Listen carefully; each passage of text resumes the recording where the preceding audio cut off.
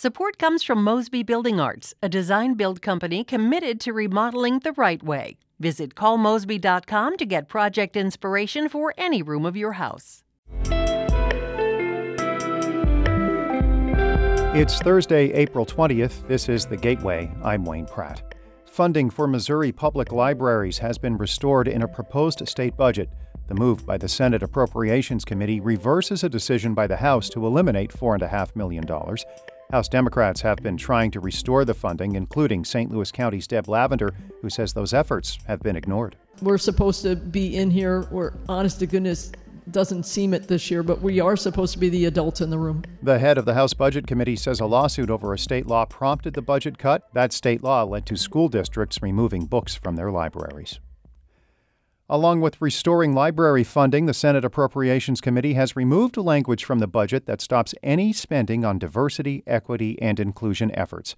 St. Louis Public Radio's Sarah Kellogg reports. Added to each House budget bill this session was language that stopped state spending to go towards any, quote, staffing, vendors, consultants, or programs associated with diversity, equity, and inclusion. House Democrats spent most of the budget discussion in March speaking against this provision, saying it would extremely limit who the state could do business with, among other reasons.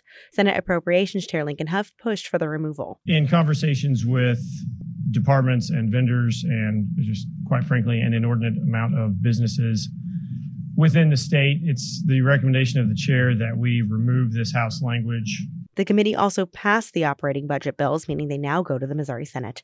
In Jefferson City, I'm Sarah Kellogg, St. Louis Public Radio. Attorney General Andrew Bailey's rules to substantially restrict gender-affirming care in Missouri are slated to go into effect 1 week from today.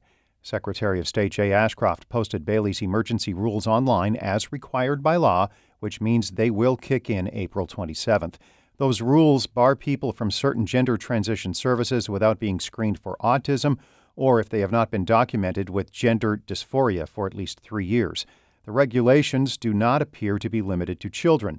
Some LGBTQ advocates say adults will be unable to access hormone therapy and gender reassignment surgeries once the rules go into effect. Ashcroft expects the regulations to be challenged in court. They are slated to expire in February. Missouri is the first state to join the Reentry 2030 initiative. It's a national effort to improve people's chances of success after incarceration. Rebecca Smith has more. Ann Presythe is the director of the Missouri Department of Corrections and says they have 3, quote, ambitious goals focused on employment. By 2030, the department aims to provide 100% of incarcerated Missourians with career readiness skills, help 85% of people find a job within 30 days of release, and help 80% of those people keep their jobs for at least 9 months. We know that if people are employed, that means that they have the basic supports in their life going well, which means they can keep their job. The initiative also aims to bring together multiple state agencies to reduce barriers to employment. In Jefferson City, I'm Rebecca Smith. St. Charles County has a new prosecutor. County Executive Steve Ellman has appointed Joe McCullough to the job. He has served as a municipal judge, a county council member, and police officer. McCullough is the brother of former St. Louis County prosecutor Bob McCullough. He will succeed Tim Lohman, who resigned for personal reasons. McCullough still needs to be confirmed by the St. Charles County Council. A St. Louis nonprofit is bringing mental health services to Afghans who suffer from combat-related trauma.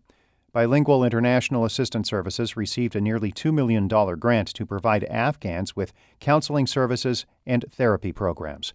St. Louis Public Radio's Andrea Henderson reports. Haroon Safi and his family dealt with some mental health challenges when they moved to St. Louis from Afghanistan in 2014.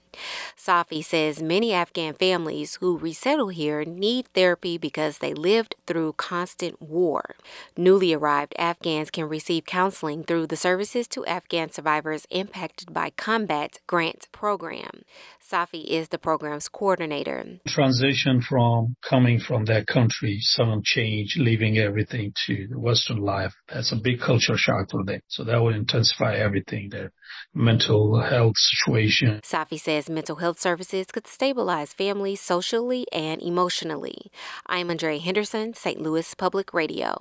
Mayors from more than 12 Illinois cities are calling on state lawmakers to restore income tax revenue that goes to local governments. Illinois Municipal League Executive Director Brad Cole says the cut in tax money has cost those governments $8 billion over the last decade. If municipalities are only asking for 10 cents from every income tax dollar to pay for local programs, services, pensions, and so forth, then can't the state of Illinois manage its programs and services with the remaining 90 cents out of every dollar? Cole says he would support keeping the local tax share as is if the state drops hundreds of unfunded mandates.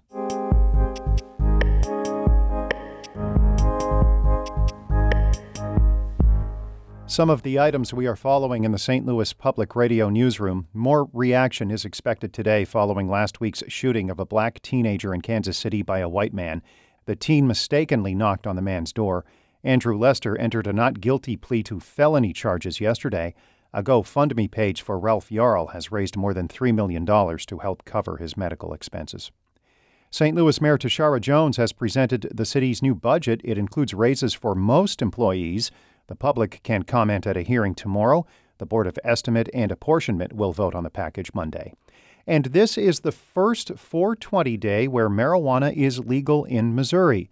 St. Louis on the Air will dive into the money the state has earned from cannabis since February. St. Louis on the Air begins at noon on St. Louis Public Radio.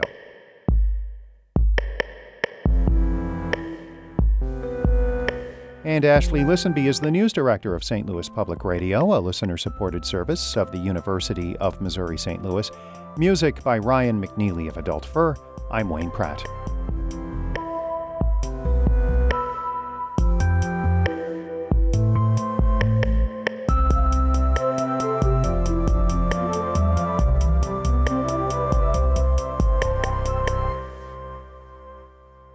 Support comes from the Missouri Forest Products Association, committed to conservation and careful management of the state's forests to make them more resilient and better habitats for wildlife. ChooseWood.com.